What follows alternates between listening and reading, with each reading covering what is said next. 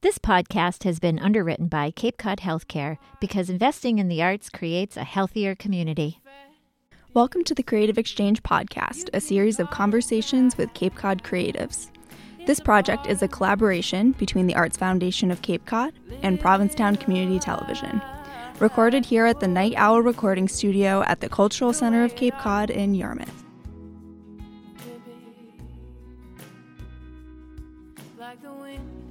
Welcome to the Creative Exchange Podcast. I'm Amy Davies, the Executive Director of Provincetown Community Television. And I'm Julie Wake, the Executive Director of the Arts Foundation of Cape Cod. Today we're here with Emily Ruddock, Executive Director of MASSCreative, and portrait painter Joe Hay. Prior to leading MASSCreative, an organization that works with artists, leaders, and supporters of the arts to advocate for resources and support necessary to make Massachusetts a creativity-driven state, Ruddock served as the artistic producer at Merrimack Repertory Theater and worked as the first director of Lynn, Massachusetts' Downtown Cultural District, where she drafted legislation establishing the city's first public art commission. In her spare time, she enjoys creating ceramic art as a potter. Hi. Hi, thank you for coming. Meanwhile, Hay was the first recipient of the Lillian Orlowski and William Freed Foundation grant in 2010 and has received numerous recognition for her work since. She has been featured in several publications, including the Boston Globe and Provincetown Magazine. Her latest portrait series, Persisters, is an ongoing series of large-scale portrait paintings representing trailblazing women in their pursuit of justice. She currently lives and works in Provincetown. So welcome to you both. Hi, and thank you for having me. Yeah. Thanks for having me. Yeah, we're really excited to have both of you here together. And I thought it was a really cool idea. Emily and I were talking about arts and advocacy and the work that she does and, you know, how much work it is to bring the attention to the arts to our legislators.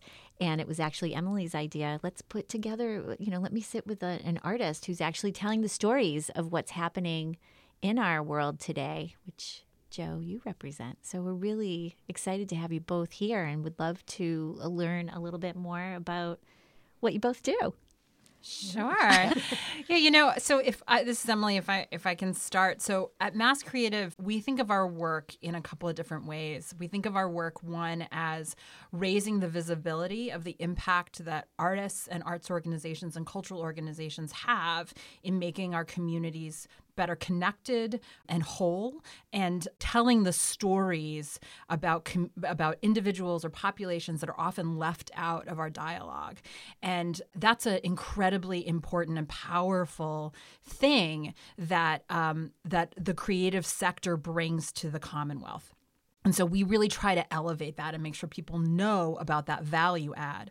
And then simultaneously, we're also really trying to figure out through public policy and regulation ways that Massachusetts can create the conditions to have a really thriving creative sector so that artists who make our communities more vibrant and more connected and more empathetic have permanent places in those communities, that they're able to make a living through their work, that are cultural organizations that become centers and spaces where exchange can happen and honest differences of opinion can be brought together, have the support they need to continue to do that work. And so it's this interesting mix of sharing these recommendations and advocating and educating, as well as reminding folks about the real specific need for artists and a creative community in Massachusetts and all of the ways that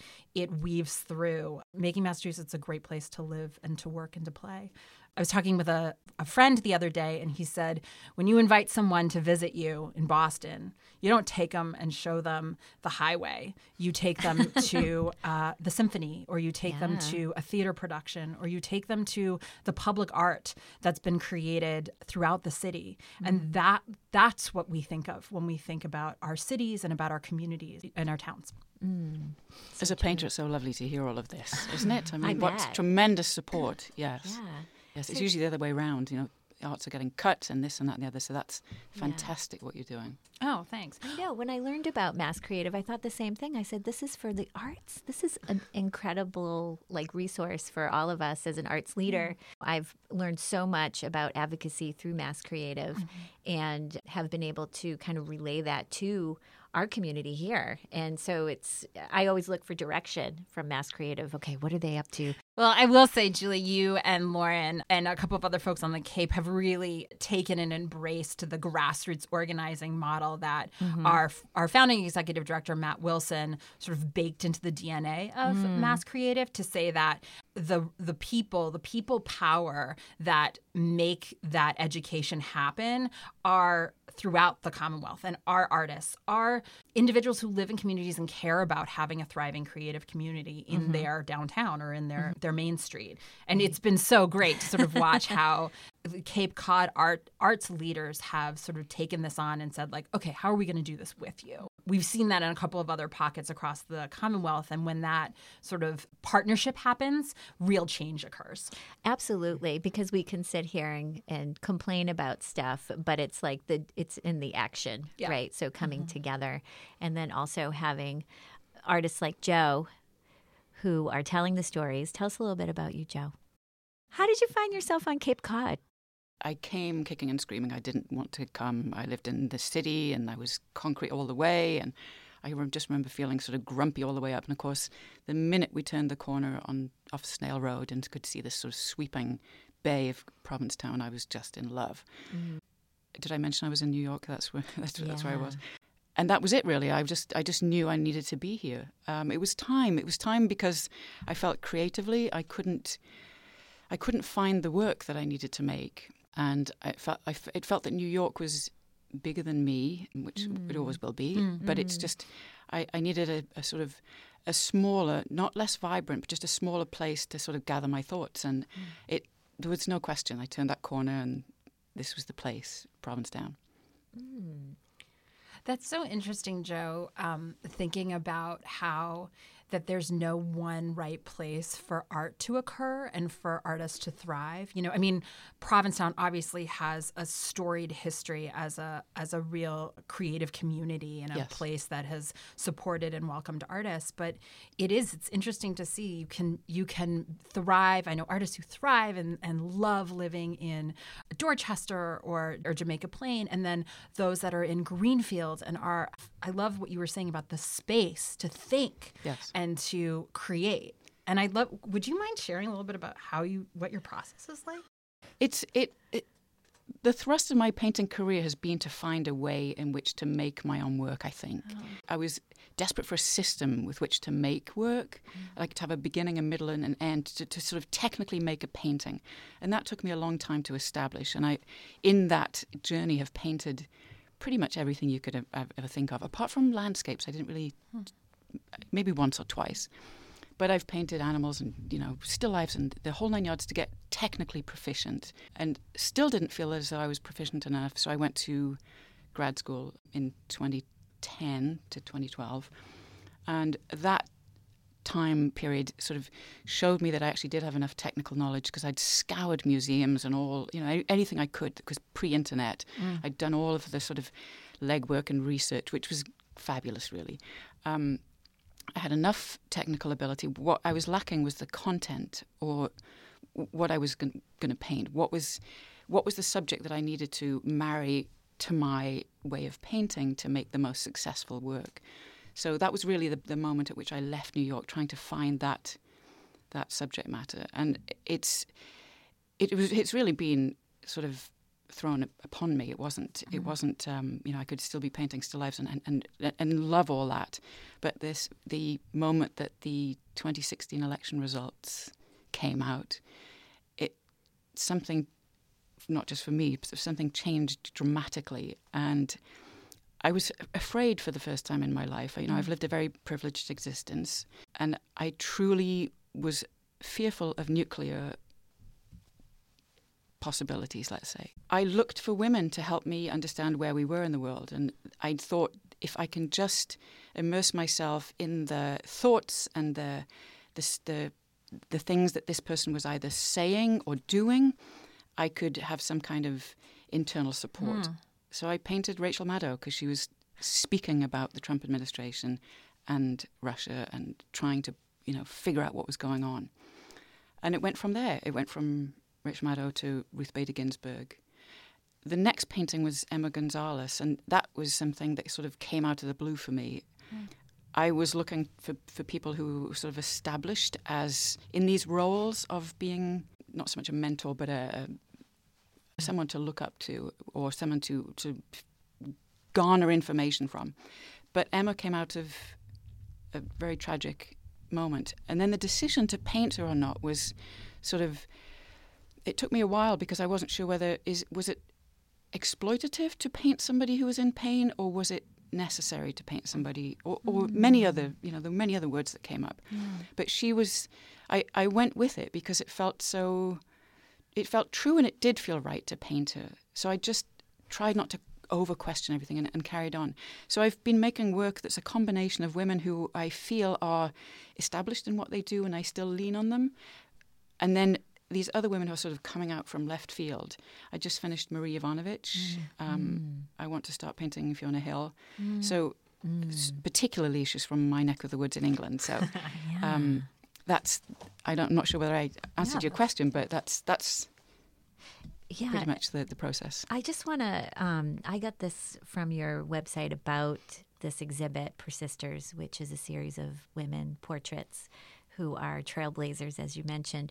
And I really, this resonated with me. It said, the series approaches politics from a humanitarian angle, which is inherently female. And I just thought that was a really powerful statement. That's my sense of my feeling. I feel that way as well. Yes. I think that, women will fix everything. They would certainly do it very differently. And Very I'd like to differently. see that. Yes. I'd like to give women a chance, a big enough chance, a broad enough chance to see what that difference would be. There are characters in history who've females who have acted like men when they've been given power, So it's not necessarily going to be all golden when we get our way, but I would like to see it at least. So how do you go through the process of selecting a portrait? Because this portrait series is pretty powerful. It's very large. Can you tell us how big, what the scale is?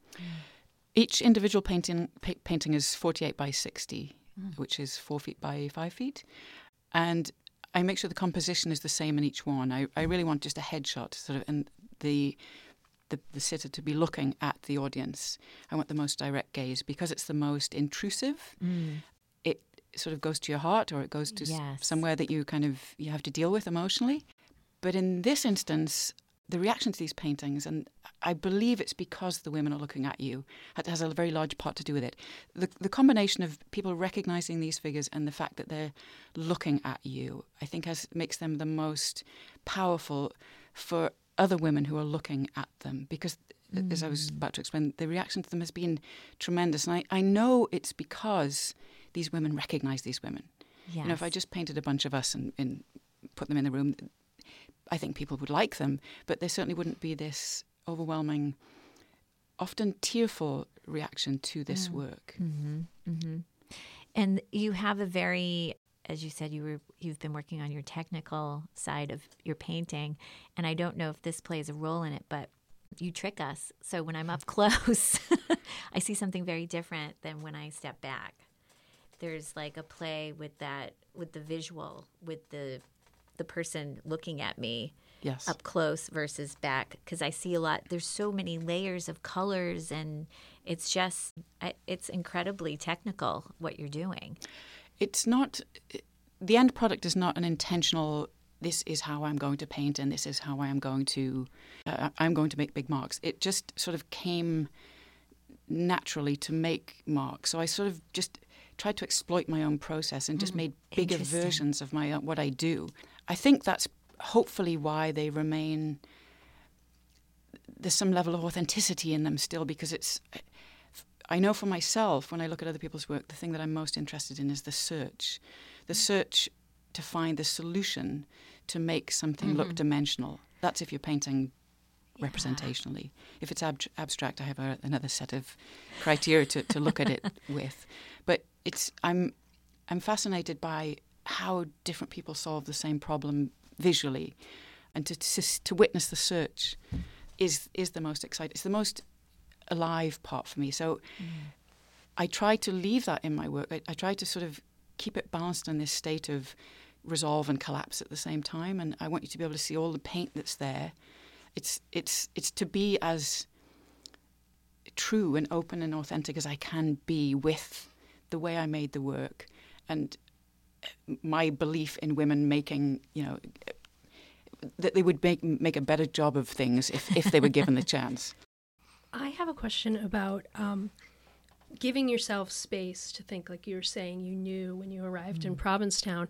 And I think a lot of people, of course, talk about the gorgeous light in Provincetown and think of landscape painting. So how does atmosphere and location help you resolve what you're working on, since you're not doing a visual representation of place? And I think this kind of works into what you were saying about people. Some people do well in cities and other people need more isolation. So how does giving yourself the space help with your process?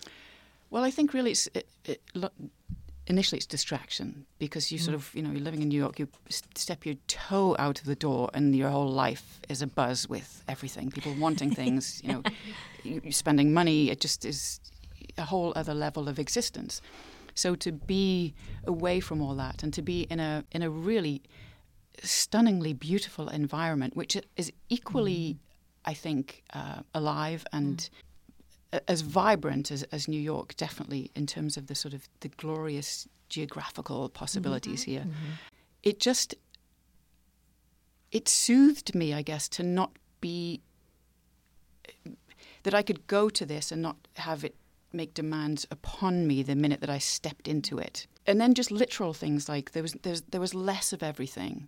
So I was making different choices and making more choices based on different criteria. It wasn't just, I have to go and see this, and I have to do that, and I've got to do that, and I've got to be there, and I've got to be...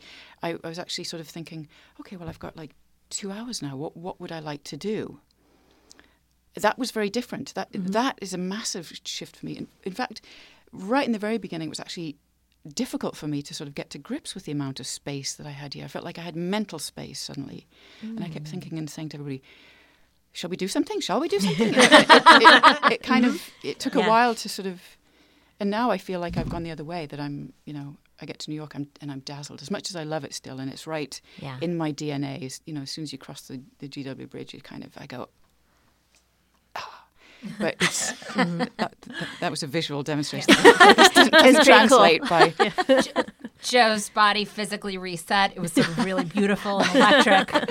Performance art. Yep. Because I have found that I lately have kind of stopped being, I certainly wasn't in New York. I live in Harwich. I work in Provincetown.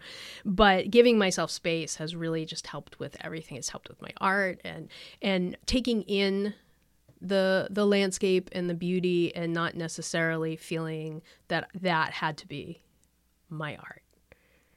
Just sort of absorbing it all and then translating it into what I wanted to say instead of being representational with it. And so I was just curious about. That is an interesting question, because there was a moment where I thought, how can I be a Provincetown painter if I'm not literally replicating something of my life here? Sorry, this is taking a breath in, and I'm thinking about how you are absolutely replicating your life. It's not the physical life; it's the emotional and psychic life that we are sort of moving through in this moment. I think that there are probably a lot of people who, in the 2016 election, felt galvanized towards action. And MASSCreative is a nonpartisan organization, and we have seen people from the entire spectrum of sort of political ideologies feel galvanized and feel, in post 2016, MASSCreative saw an enormous spike in folks wanting to get involved and saying, I'm going to take back the decision-making power that I seem to have ceded to social media or to other decision makers, and reminding themselves of their ability to participate. And I bring that up to say I was really struck by what you said about how in 2016 you looked to these almost like these North Stars of females, Yes. or female identifying individuals who could lend that, and finding those people, that natural instinct and impulse to want to find those people Yes. is so fascinating. That's what many of us were doing Yes. in that moment. Yes. Joe, have you seen a shift in the way people respond to you now through this show, through the Persisters? Have you felt any kind of satisfaction with the impact of the work yet? Absolutely. Prior to this show at the Commons, I had two or three of those paintings at the gallery that I had with my wife a couple of years ago. And even at that time, there was real emotional response from people. Like, as I mentioned before, that women would literally cry in front of these paintings. And that, as I said before, I believe it's the recognition of these women. They know these women, and they trust them, and they feel connected to them. Absolutely. Obviously, I have to make the painting, so I'm involved somewhere in there. But it's not just me. It's a combination of things going on, and the moment, and everything that these women bring to the paintings too. So, but to be part of that is like, it's a tremendous honor to have. It's feeling like an honor now, because people are coming and saying, "Is Joe going to paint? Is she going to paint Maria Ivanovic yet? Is she going to paint?" They asked my partner, my wife Carolyn, on Facebook, "Is Joe going to paint this one, that one, the other one yet?" So that yes, they're getting into people's psyches in a different way than I had anticipated. I thought, they would just be shown. People might like them or not like them, and recognize them and whatnot. But I guess they're doing what I would in my deepest, wildest dreams would like to think that I could do, which is to support other people. There is some of that happening.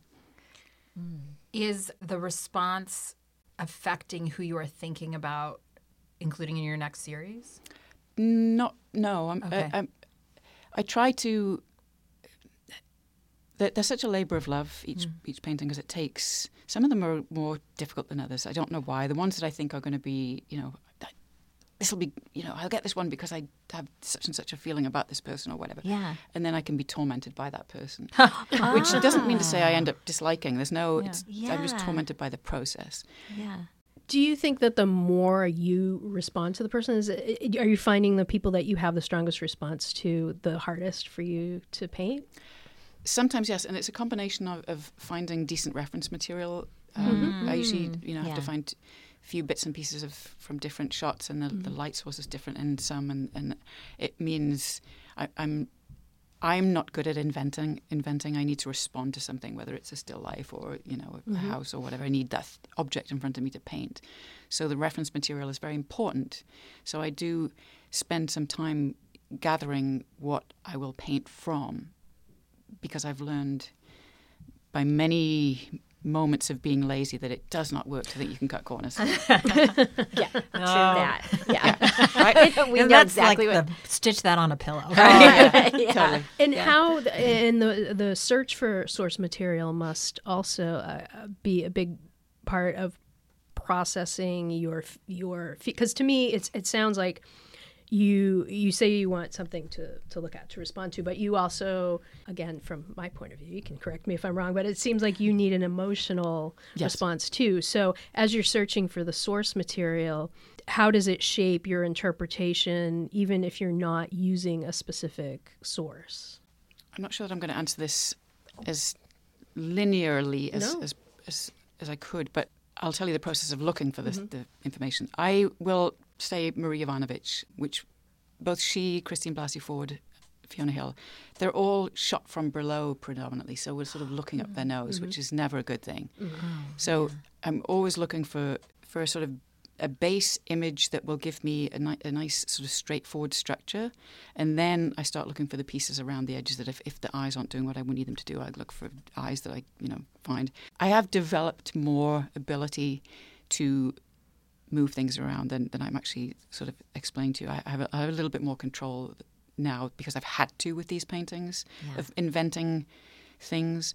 There's also invention in the whole thing is invention. Basically, you inventing two-dimensional language to explain a three-dimensional form. So, however I choose to paint a jawline, it's always an interesting process to me of how much to leave out and how much to put in to get a likeness that people will believe. That's my biggest sort of bugbear. Like, I run in and out to my wife all the time saying, but does this look like the person? And oh, yes. And, she gets infuriated and thinks that, why can't I see that it looks like the person? But, in the stages going through, it looks quite odd often. You're sort of getting to know the person as you're looking at these sources. And so I guess, and your answer prompted kind of this, the balance between likeness and image maybe, or your interpretation of who the person is to you balanced with making sure that it's a likeness. There's sometimes a lightning bolt moment and I go, I have to paint Marie Ivanovich, and I just run out the door and start. Or there's a sort of slow build-up. For the longest time, I didn't paint Nancy Pelosi. Just didn't. And then all of a sudden, I had to paint Nancy Pelosi. So there's often these figures that have been in my mind or in my psyche for a long time, years sometimes. Same with Elizabeth Warren. I didn't paint Elizabeth Warren, not because I knew that I thought that I wouldn't ever, but there just wasn't this urgency. And it's the ones that have this urgent factor, which is the people like Marie Ivanovich and Fiona Hill, Christine Blasey Ford, Emma Gonzalez, even Greta, that she felt like this sort of got to get it now. While it's not so much while they are hot, but it's while I feel this kind of the drive heat to make it. Well, it's sort of the energy, right? The energy that's happening around them, maybe more than like if an actress is hot, right now. But this is more of an energy from the people. Yeah. It is actually. Those paintings are really exciting to make because now that I've done a few of them, I recognize the feeling and don't question it so quickly, so lengthily. I just sort of get into the, okay, start making this happen. And if on 2 or 3 occasions it's been that whether there's some time passed as I'm making them, and then this person suddenly comes back into the consciousness of everybody while I get it out in the world, it kind of just explodes in it's received in an entirely different way than if I just paint, say, I don't know, I don't want to name a name. Somebody's currently doing great things and I choose, not to paint them necessarily. No, I mean, but so I say like my home art, like my home base art is theater. That's the thing that I grew up loving to see and to participate in and to do. And I spent a lot of time producing theater and I can relate in a sort of way about that because I think there is this artists, whether they are playwrights or directors or painters or composers, are responding to what is happening in the world. And that can sometimes take a while to digest and to process. And we are currently, although I am sure any person in the 20th century would say this too, but we are living in a moment of such turnover, such instantaneous turnover, that the value of meditating or processing or taking a breath and thinking about what something means to you or to us, I'm using a lot of hand motions here, I'm sorry, has been sort of short-circuited in our collective conversation. Yes. And so it's like I just remember working on plays. I would read a play, fall in love with it, and by the time we got it up and opened it, like the moment had seemed to pass. Oh yeah. Or it had passed during rehearsals and then it came right back again. And it's this, how that need that the creative community provides to help us reflect and meditate on what is happening in our world and give us perspective is so vital. And we got to figure out ways to like pull out that timeline so that that can be part of the equation when we are thinking about making decisions. Yes. Yeah. And the opportunity that artists have to tell really complicated stories. I think about my own children, and they're going to look at your work now and in the future. And there's so many interesting things that are happening in nationally with all these very complicated subject matters. We're really relying right now on the artist to be able to put it out there, because otherwise it doesn't seem to be heard, you know. So I'm really grateful for work that you're doing, because it was like, I got choked up when I saw Persisters. I was like, oh my gosh, these are women persisting. And I thought to myself, what am I doing? Like, That's interesting. Yeah. how do I contribute to this movement? Because I think of it as a movement, you know, of women putting themselves out there and being vulnerable and saying, this isn't right, or standing up for something. And so it made me, and I think that's where my teariness came from, is what am I doing? Right. To help tell the story, so. Speaking to your point of the sort of length of time, that I always remember somebody told me that the amount of time that is spent in front of a painting is relative to the amount of time the artist spent in front of the painting making it.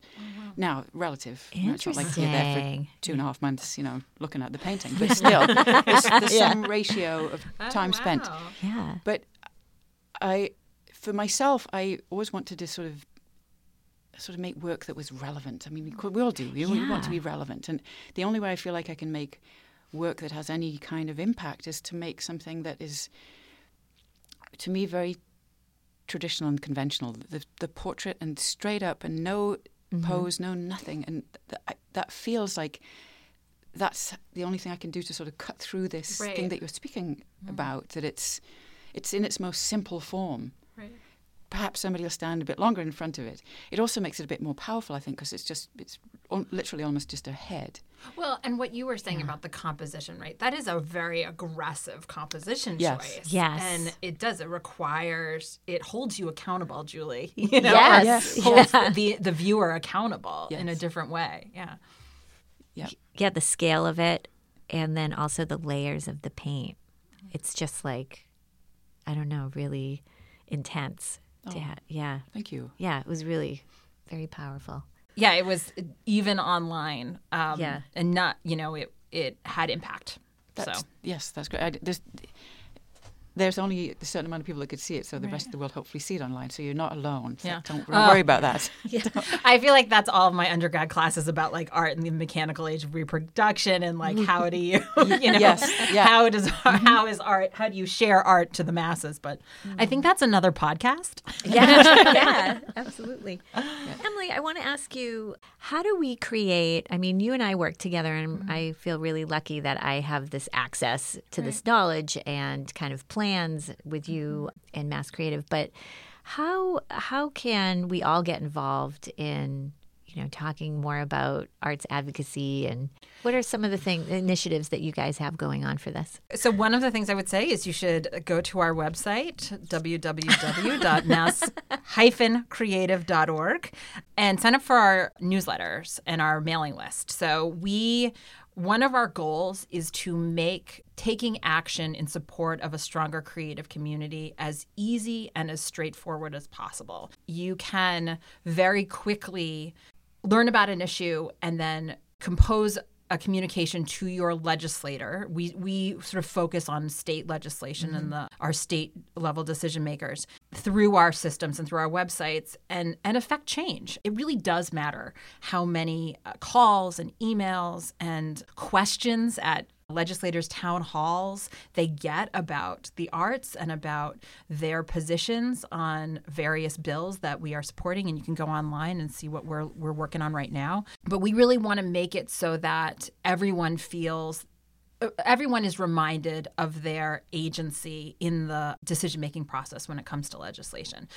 So that's the first one. Then the other one, and I sort of touched on this, is there are elected decision makers that we run into in coffee shops, at town halls, lucky them, on the beach, and when it's appropriate, you are allowed. And in fact, I encourage you to say, hey, what was the last piece of art you saw? Like, how do you see artists playing a role in your district or in your town? A large coalition of incredibly driven people worked really hard to help change the funding formula for schools so that there are more dollars going to schools across the Commonwealth, particularly schools in need.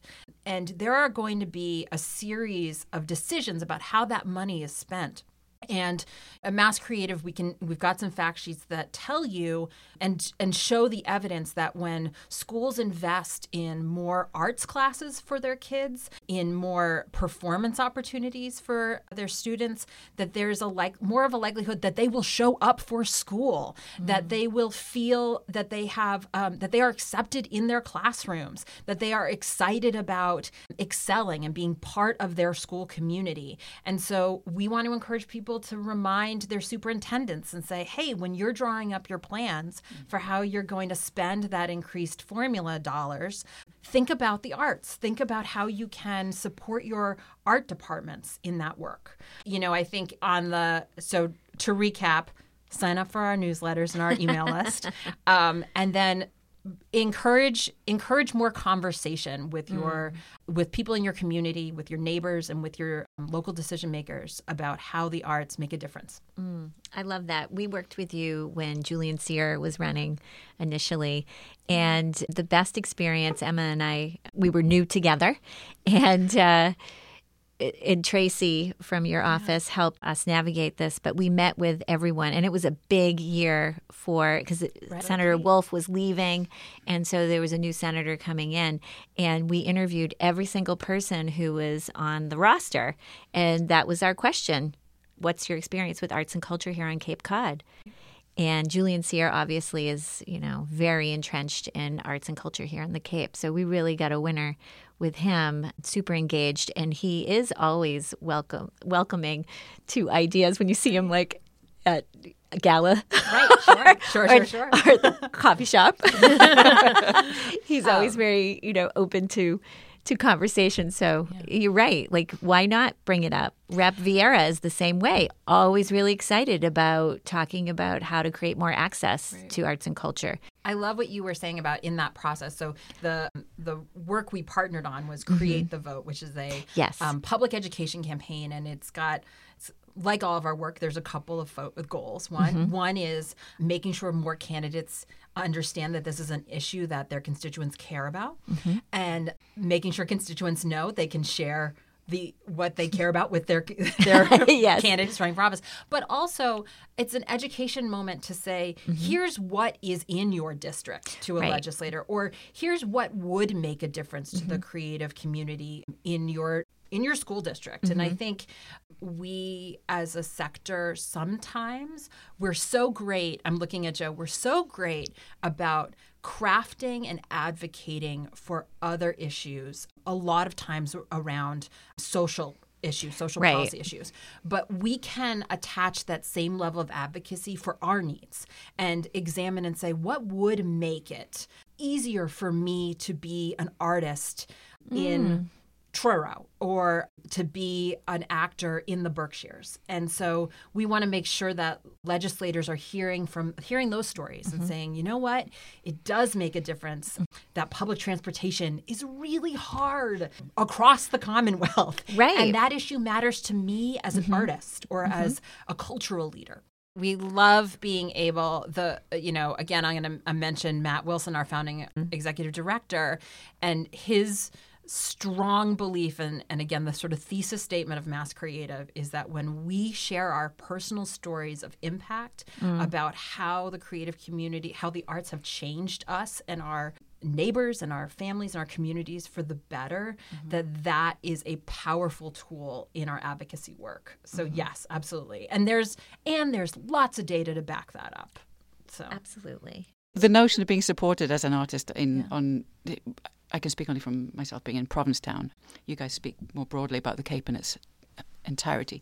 But from the moment that I arrived in Provincetown, I mean, I remember sort of Pam was under construction. I was a hard hat was thrust into my hand, and go in the back and you'll find Chris McCarthy, and and that was it. And there's sort of love at first sight, and we've stayed friends since then, and just watched each other's processes going on. And I've been involved with so much many events over there, teaching, like the level of support. If you're willing to engage, it's there. It's not it's there for everybody. It's fantastic. It's also the Fine Arts Work Centre. I've done stuff at the Fine Arts Work Centre too, and of course the Commons. And I have to mention the ever lovely, wonderful Pete Hocking. Oh my God! Yes. Who just. I can't get enough of. He's so fantastic. I mean, he installed my show at the Commons after co-curating it, and there was nothing too difficult for him. It was effortless and seamless and beautiful. And just if you're listening, Pete, thank you so much. The artistic ecosystems that exist in Massachusetts, the artists who are making the work that impacts all of our lives, the people like Pete or Chris who are making it possible for artists to have spaces to show and the support they need. The arts foundations and the grant makers who are channeling dollars to make change. And I think the advocacy groups, there's a couple of others besides MassCreative. There's Massachusetts Artist Leaders Coalition, there's Arts Learning, that are helping organize us. That ecosystem is strong. It needs attention. It needs watering. Yeah. Yes. to mix my metaphors here. Yeah. But they are all interconnected, and they don't exist without the other. And that's, again, as somebody who comes from theater and understands you don't have a show if you don't have a costume shop or a costume designer or an actor or the words to say or a director to think about the vision. It's inherently collaborative. And that's one of the things that I love about MassCreative is getting to better understand the powerful networks and ecosystems that exist across the Commonwealth, and that MassCreative has the opportunity to learn together with and to help knit us all together towards larger statewide action. The opportunities to show work on the Cape are incredible, really. I mean, I'm thinking now I have 2 pieces in Provincetown and show at Pam and at the Commons. I'm going upstairs to submit something for the show here at the Cultural Center. Then I have to go to the Cotuit Center and drop off a piece for the Winter Art. So, and I am not a full-time artist. I have my job at PTV, but just the welcoming atmosphere and the opportunities to show things really do exist. There isn't, so people who are hesitating, go for it, do it. Yes, absolutely. Because why not? If you're making art, and I was having a conversation with a couple of colleagues at a conference, and I was posting some things online, and he said, I was drawing the other day, I love it, but I'm terrible. And I just thought, so what? First of all, so what? You're enjoying it, and they were coloring. There was a coloring activity, and they're like, I love those markers. And I said, spend a little, go spend $20 at the art store, and you don't have to show it to anybody yet, but eventually you will get to the point where you want to, and you practice. It's like everything else, like you're talking about getting skills, Joe. It's practice. It's not there. We have our lightning bolt moments, but the basic skills are practice. Yes, and knowing that people are friendly and they want you to participate.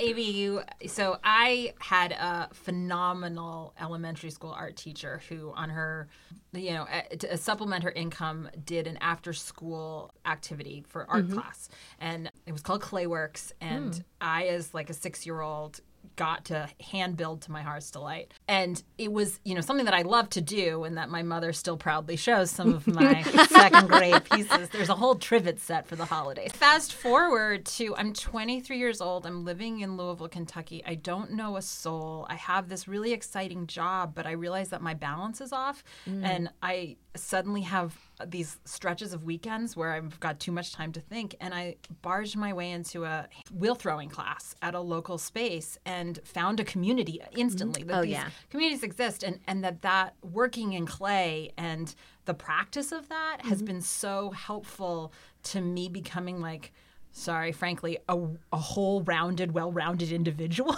And that still continues to this day. You know, I took a little break when I had a daughter, but Mudflat Studio in Somerville is a space that was so welcoming, and just I'm here at the Cultural Center and snuck into their play space and almost like set up shop. But yeah, that these things help us in ways that we don't understand until much later, and that they're not. You don't have to say you're a professional artist to do it. Like, right. There's people lots of play drop-in. basketball on the weekends. I swim on the weekends. I'm not. Frankly, I won't be at the Olympics. You're not? No, Really? sadly. I won't go pro, but we can still enjoy it. Right. Right. Yeah. But it is interesting, though, what you label yourself as, depending on what you want to be. Right. Because in that, if you don't label yourself as a swimmer, then you wouldn't show up at all. Oh, totally. You might not be an Olympian, or you might not choose to be an Olympian, or you could be. But Thanks, Joe. It goes back to that question of, get your work in, get it shown. When I became a full-time painter, I had previously been a magazine designer. And I remember the woman that I worked with, the girls around her said, "Oh, let's call Jo and get her in to do some freelance." And the woman said, "We can't, she's a painter now." Oh. And I thought, that's wow. Yeah, that's thank really you. awesome. That sort of just changed my whole way of thinking and seeing myself. And it wasn't that I was a better or worse painter, but I was a painter now. Yeah. So I could go ahead and learn to be a good painter, hopefully. I also want to sort of add another comment to the support system, and that is, if you are an artist of any description, if you have a spouse that supports you, that is golden. My wife, Carolyn Kramer, has supported me from the get-go. She has her own way of doing things. It's not necessarily my way, and we figured out a way of how and when she views the work, because we've gone through, all sorts of, let's say, misunderstandings about what we're both seeing, So we've sorted out how it works now. But aside from all of that, she's my number one supporter, and I just people would stop me on the street and say, "Do you realize what you have with Carolyn?" That was amazing, because she's so good at Facebook and doing all of that sort of stuff, and I do realize what I have. So yes, thank you, Carolyn. Forgive me. Is Carolyn also an artist, or no? She isn't. She's a gallerist. Okay. Her old career, she was a model agent in New York, so she transferred her skills to representing visual talent, I guess. Oh, that's fantastic.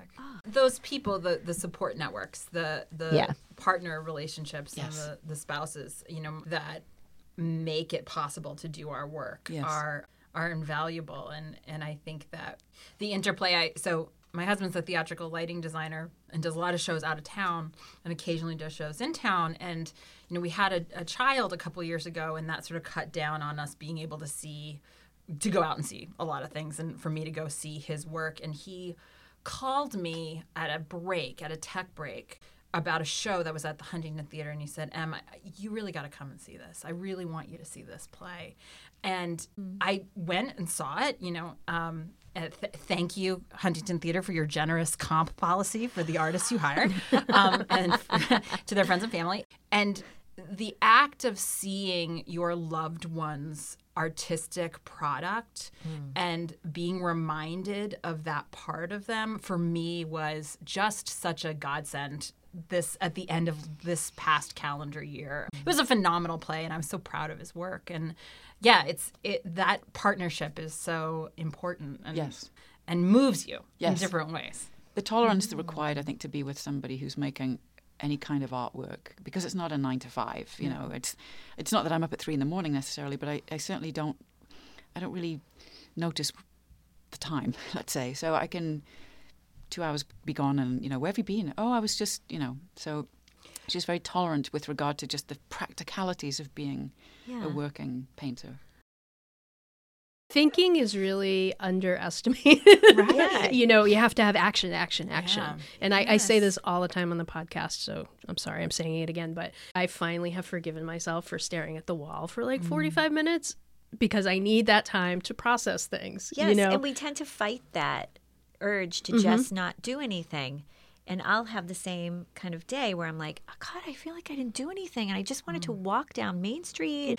And then someone said to me, you're processing your work. You're thinking about what you're resting your brain and you're processing what you need to do next. And I'm like, yeah, I don't And then like the it. next, but the next day you like then you're like, explode. yeah. Yes. And something comes up. Yeah, the cycle and the rhythms. So one of the questions that we like to ask, and to wrap it up, is how do you kind of practice self-care as you're navigating these big ideas and these big portraits, and they're big, they're bigger than you. And how do you find some clarity and peace?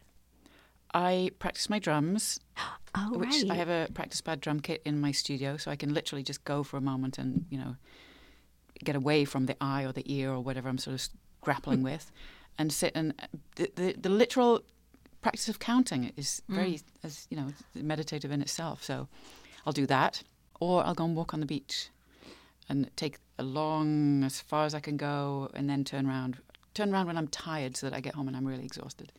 But I like to read, but I find that reading, because I've done all of those other things, I sort of pick up the book and unfortunately I'm asleep. So I have a lot reading time, otherwise I don't get it done. Gardening, I sort of, in your category, I can't sit still. So I try to have those moments where I'm looking at the wall. I try to just kind of, but as far as I can do it is to sit with the drums and kind of, be quiet like that, which is sort of a bit oxymoron really, but. Totally get it. Yeah. How about you, Emily? That's a good question. It's actually something that I am spending a lot of time thinking about, is how to do better self-care and the political act of self-care, actually. I for a while was running, and that was really, really helpful. And then the other thing that I do is I sort of take chunks of time and get away. So I've had the luxury of being able to be down here on the Cape for a couple of days and walking along the beach and being reminded of the rhythms of nature has been extremely helpful. Getting outside is like critical, I'm finding. Yes. It is. When you It don't really go is. outside, you feel it. And then the other thing I would say is I have a 3-year-old, and when she was about 6 months old, we started going to a parent-child class together that I jokingly but actually really believe was sort of yoga for parenting. It was an hour and a half of being present with my child. And I derive a lot of reminders to stay present when I'm with her, and actually putting the phones down, not being with her while I am food shopping, but being with her and witnessing her imagination has been really restorative to my practice and my soul. Yeah. That's lovely. Thanks. Yeah. Any interesting, we just entered 2020. Do you have any hopes and dreams, revelations for 2020? I want to be able to play Tell Me Something Good with a really funky feel. True. All right. Nice. And I would like. No. There's so many. I guess I'd like not to go to war. Yeah. So, but tell us what you would like, because I'm going to bring us down now. So I was named our executive director in September of 2019, and simultaneous MASSCreative has sort of been going through a strategic planning process. And so I'm really excited about the next evolution of MASSCreative. And what I want to see is more people feeling included in our work and being able to welcome them into our movement.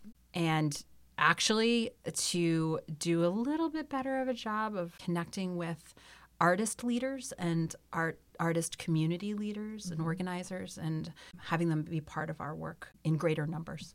So that's my professional goal for 2020.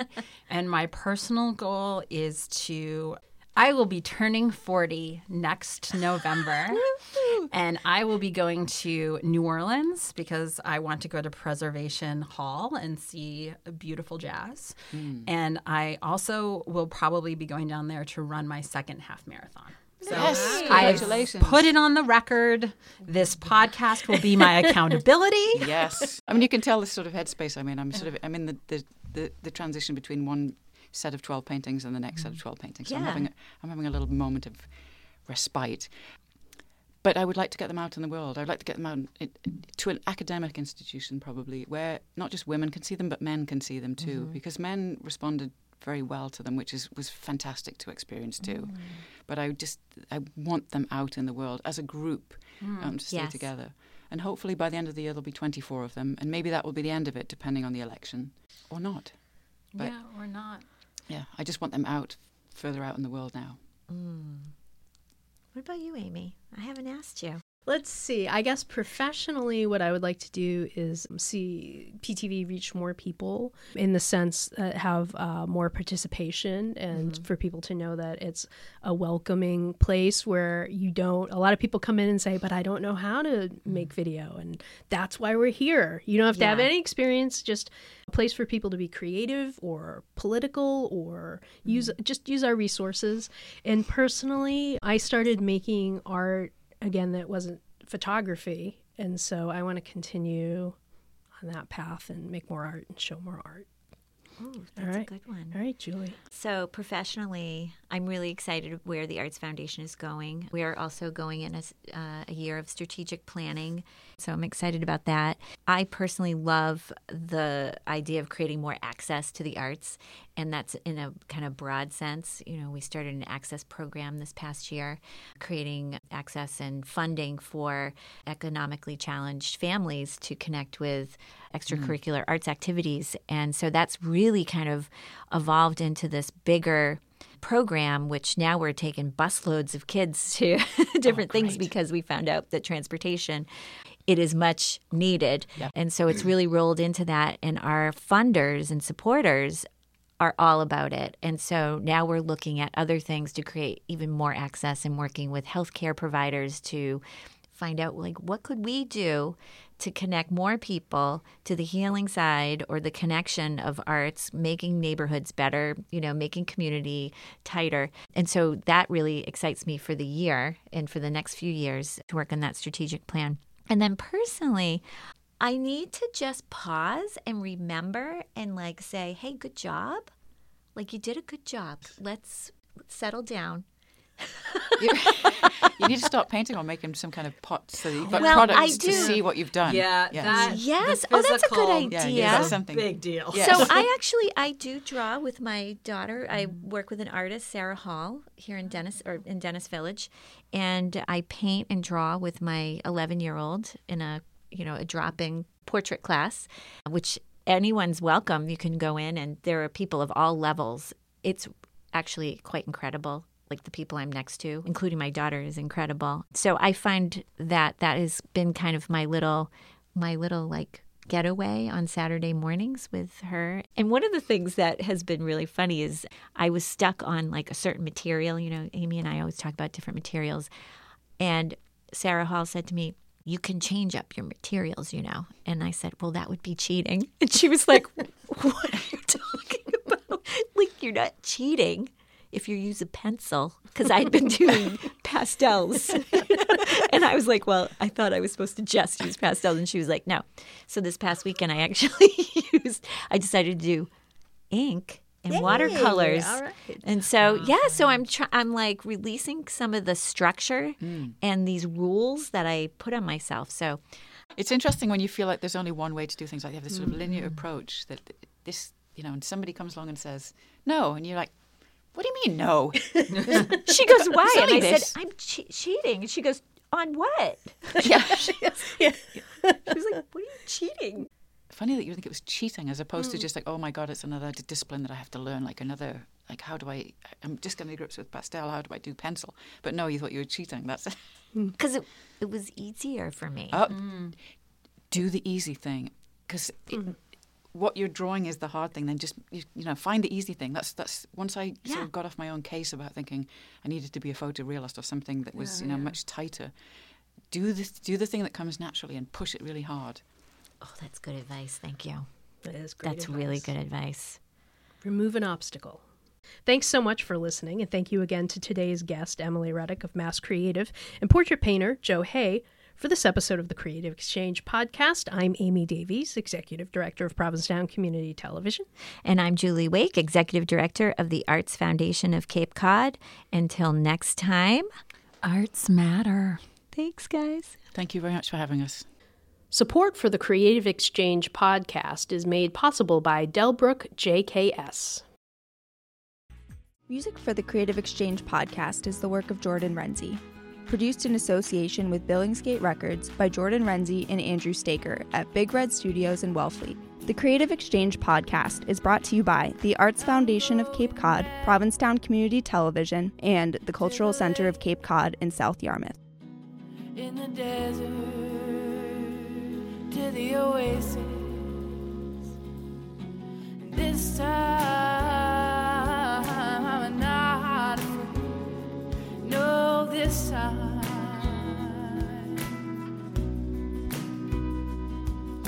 And this time there's no mistake. No, this time.